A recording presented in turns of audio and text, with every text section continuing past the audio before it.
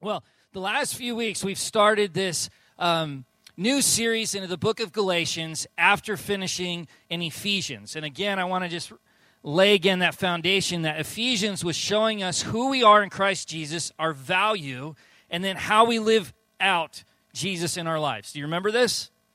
Okay, and now we're stepping into Galatians, where the key tone here is that we are to not live by the law, but by grace.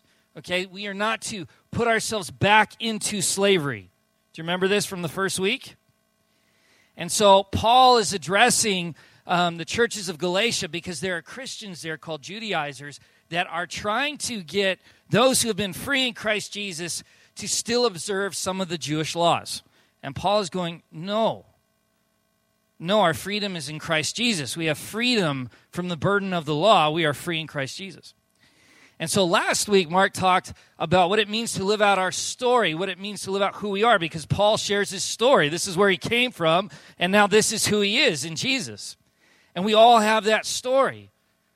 It looks differently, but we have that story. And God is continually wanting us to live out that story and continue to speak to us and build into us his heart. And then last week, Mark laid a great foundation of where we're going. We are to be a what kind of culture? Who remembers this? Oh. Starts with a D. It's a big word. Who said that? A discipleship culture. All right, if you didn't hear it last week, hear it now. God is calling us, every single one of you, and myself, to be his disciples, which means when we are here together, what kind of culture do you think it's going to be? A discipleship culture, exactly. And so this morning we're going to explore chapter 2, verses 1 through 10, and Mark read some of that. And what we will see in verse 1 is that we see an example of discipleship live, right there. Paul comes, he says, 14 years later, he is now coming with Barnabas and Titus. Now, first, 14 years from when? Well, scholars kind of debate on this, but the consensus is that 14 years after his conversion, after he met Jesus, we have this scene. 14 years later, I went up back to Jerusalem, this time with Barnabas, and I took Titus also. So we see that he's discipling two guys, don't we?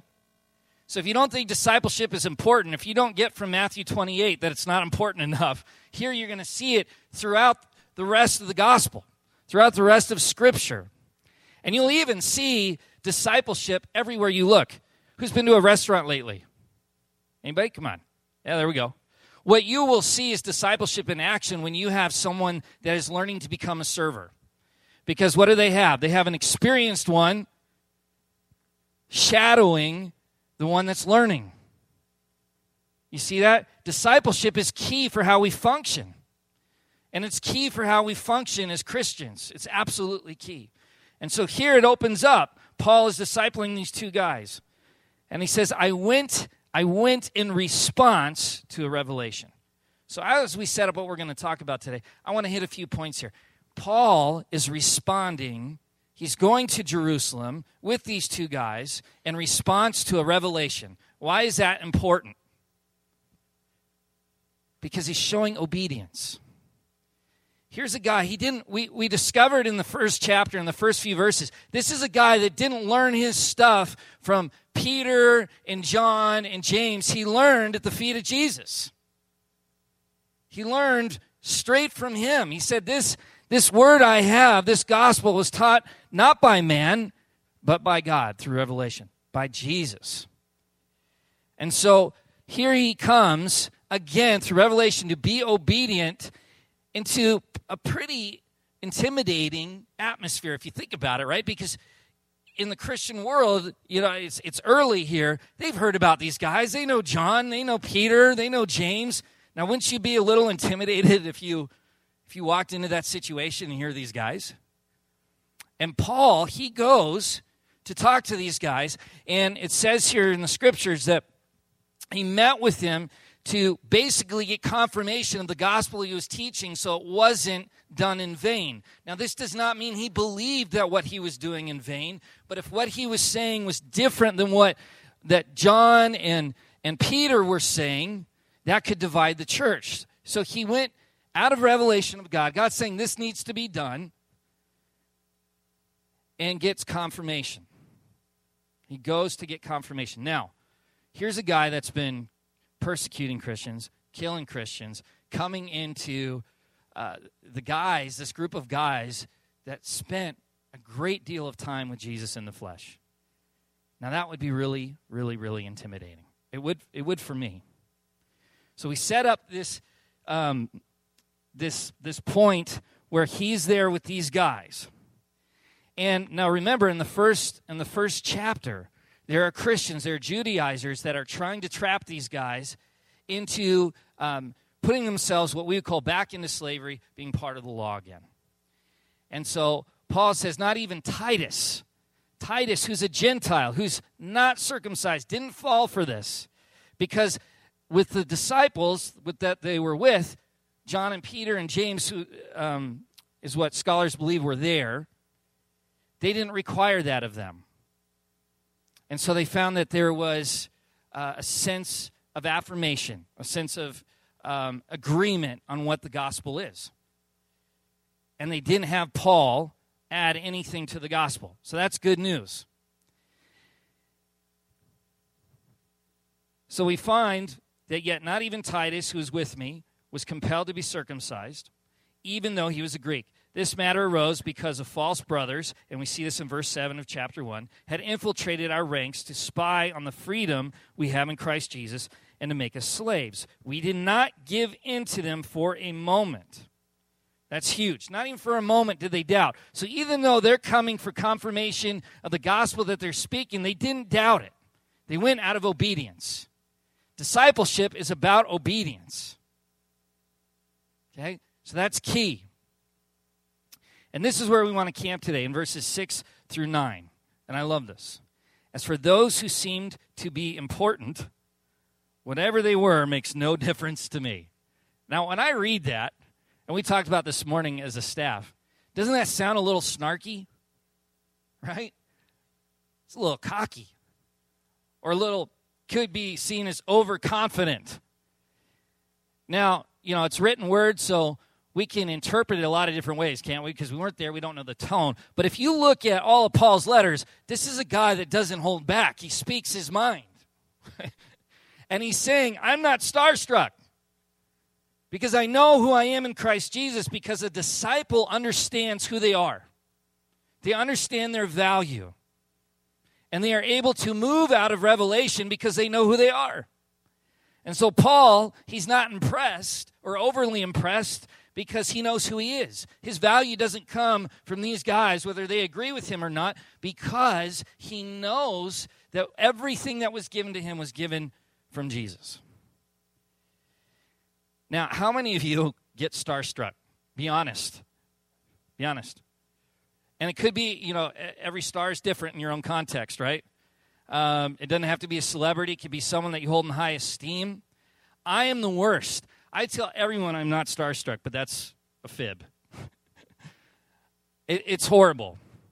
I pretend like if I see celebrities, because I live in Southern California, so you see them, and I pretend it's no big deal, but inside I'm like, oh my gosh, oh my gosh, oh my gosh.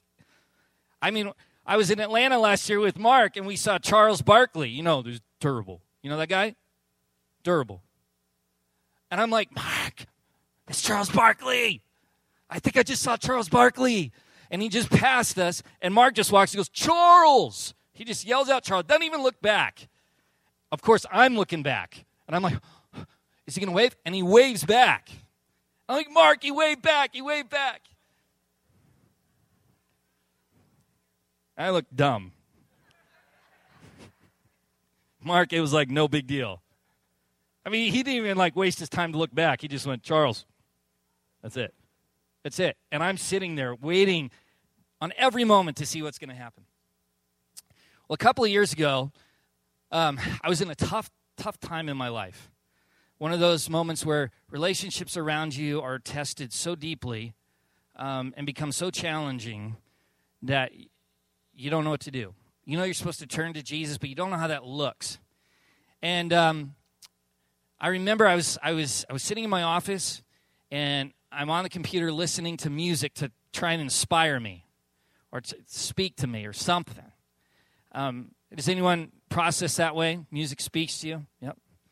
And so I heard of this guy. You go to one guy and then you connect who they're related to as far as their style of music. And a guy I never heard of, and he was like 6'2", 6'3". He had this huge beard down to his stomach.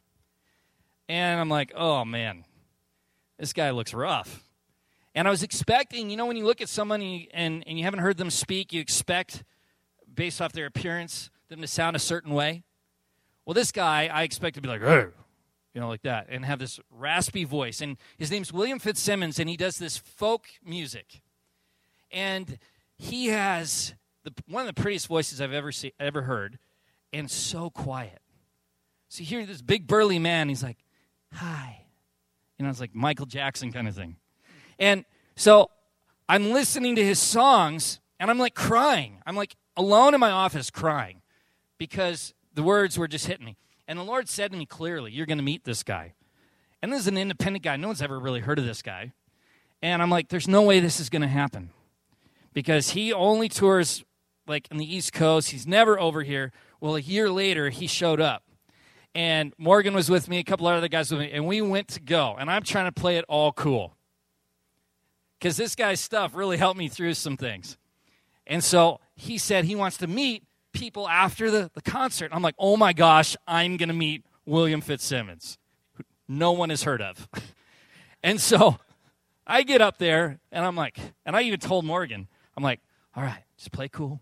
I'm going to play cool. I'm good, right? With something like that, right? I'm like, okay. So I go up to him, and I'm like, I've got the cool stance, the hand in your back pocket, and nothing is coming out. He's just looking at me. And I'm sitting there, and I'm like, and I'm just making these little grunts. And he's looking at me kind of, and his head tilts. And once you get the head tilt, they're making up all kinds of scenarios in their head of what's happening to you right now. They are judging you.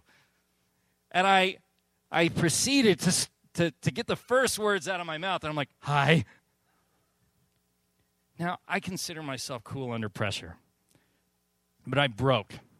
And all of a sudden, I just come spewing out my story, not letting this guy get a word in. And I'm just like, oh my gosh, you wouldn't believe what you did. And the Lord used you. And I get done, and he's just kind of like looking at me. And so after that experience, I was like, epic fail. For at least 2 months, I felt like the dumbest person on the planet. Right? You had that moment you've been looking forward to. You never thought would happen, and you blow it. Right? What was really cool is he actually contacted me because I had brought some of my students, and so he knew I was a youth pastor and this and that, and we actually talked back and forth, and he didn't think I was as crazy as I thought I was. He said I was crazy, but not as crazy. So, but you see what happens, what can happen when we put someone that God uses on a pedestal. I mean, we even see this in the scripture. Some followed Paul, some followed Apollos, right?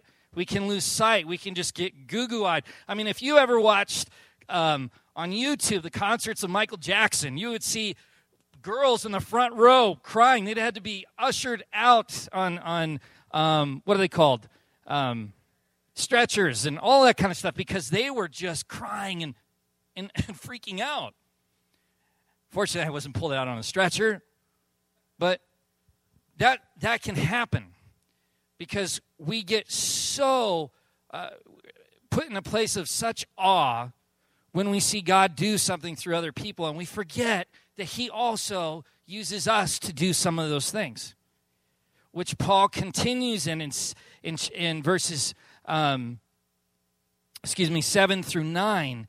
He says, but the same God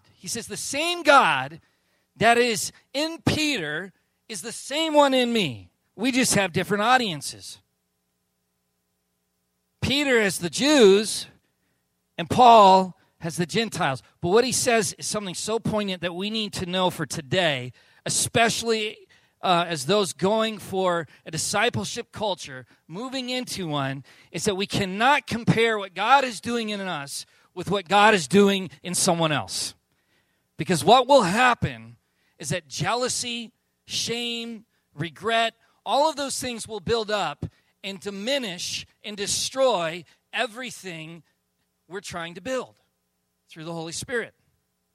I was listening to Christian radio this morning, and it was right in the middle of that sunset, and always on 109th, always, God says something to me, something. I don't know what it is. I call it the Holy Road. But it's like, for some reason, he meets me there in a wonderful way. And he did it through Max Lucado. Is it Lucado? Lucado? I don't know. And so he was asked, what is your greatest challenge? Can you please be vulnerable with us?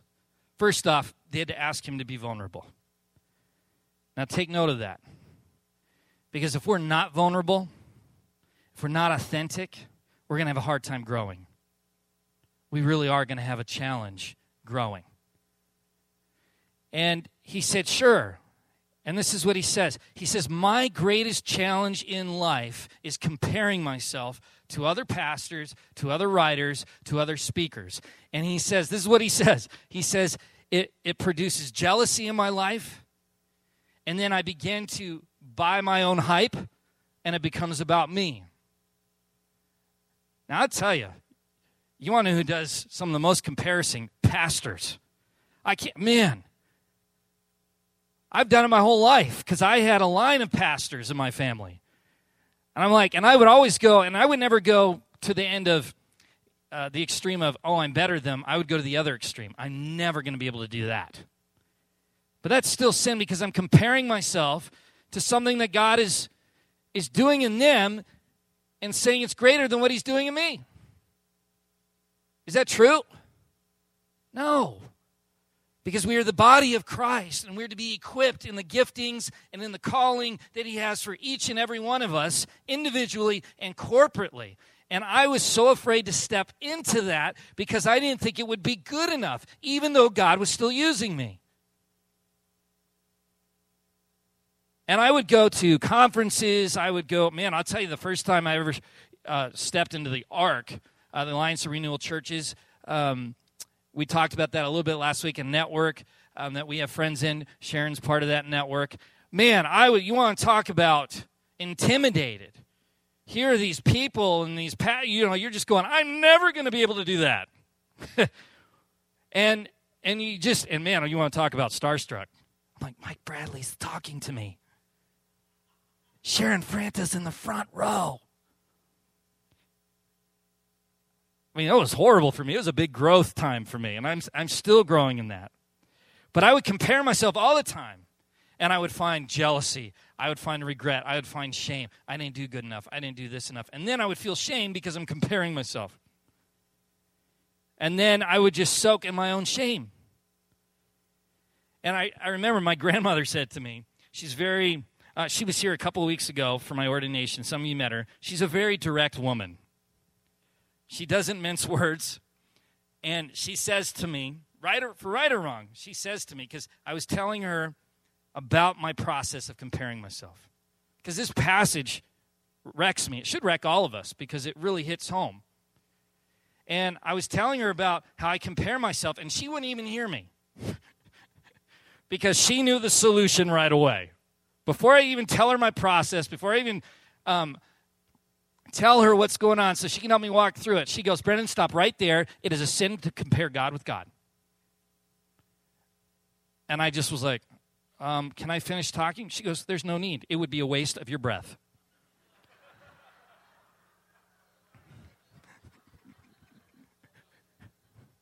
Okay, Grandma. She can whoop me, so I'm done. So I said, well, let me think on that. Well, think fast because it's true. And I found that the more I did that, the more I stepped away from my call when God was telling me to step into my call. And Paul refuses to do that. And he continues to make the case that he is a true apostle. See, the churches of Galatia are questioning whether or not he's a true apostle. And he says, I am a true apostle because, one, I didn't have to get any of the things that God poured in me through these people. It was from him directly. Not that God couldn't use those people, but he was saying, I went directly to the source. I went directly to the source. And I am not starstruck. I know who I am in Christ Jesus because I know who I was before him. And I don't like that guy. He's a horrible guy. That's what the passage said last week when Paul was talking about his past. I did terrible things, but by the grace, not by the law, but by the grace of Christ Jesus. I am free from that. I know who I am. And because I know who I am, I can step fully into my call. And God is God, whether he's working in you or whether he's working in me. It's the same God working in both of us, so let's do it together. That's what he says. And guess what? The disciples agree. We acknowledge this in you. They offered the right hand of fellowship. It was almost a covenant of friendship, saying, we agree, we are in this with you. You do this and we'll do that, both for the kingdom, because God is working in both of us. That's huge. So as we move into this discipleship culture, becoming what God has originally called us to be, there are going to be times you're going to question your position, what God has for you, because you're going to see other people doing things that you think are greater based on human eyes and human expectation. I used to think that, especially with the guys in the Ark, you have these guys that are like Fulbright scholars and go all over the world. If I'm not traveling, I'm not doing it right. If I'm not doing this, I'm not doing that right. But that was the enemy trying to get me out of position of what God wanted me to do and who he wanted me to be. And once I was able to come to grips with that and see the beauty in that, then I really felt like I stepped into his grace and was free. Because though he's talking about here we hear circumcision being the thing that lures Christians back into slavery, into the law, but it's also the comparison. It's also saying, I'm not good enough. I need something more. I need something more than just Jesus.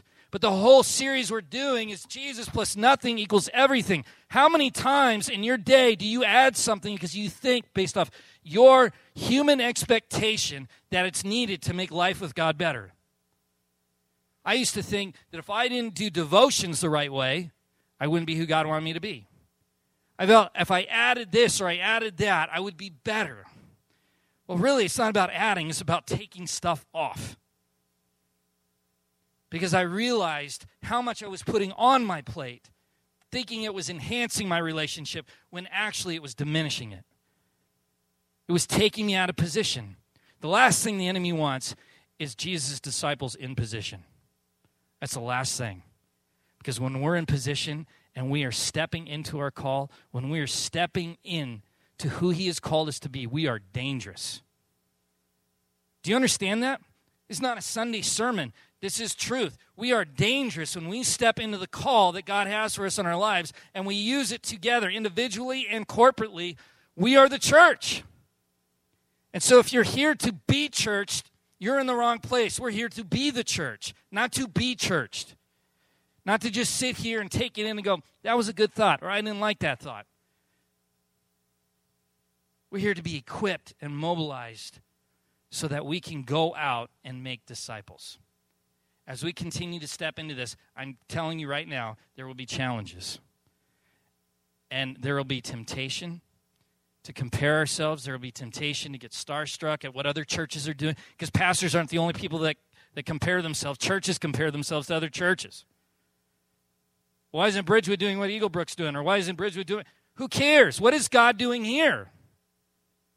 Because it's the same God here that's over at Eagle Brook, that's over at this church, over that church, in order to make disciples so that we can transform this world into what God intended it to look like, and that's the kingdom of God. So we got to stop the comparison game and start stepping into what God's calling us to here. And it'll take sacrifice. Mark mentioned, we don't, like the School of Ministry classes. Those aren't just classes. Those are opportunity to experience relationship and what Jesus is going to help transform us into disciples.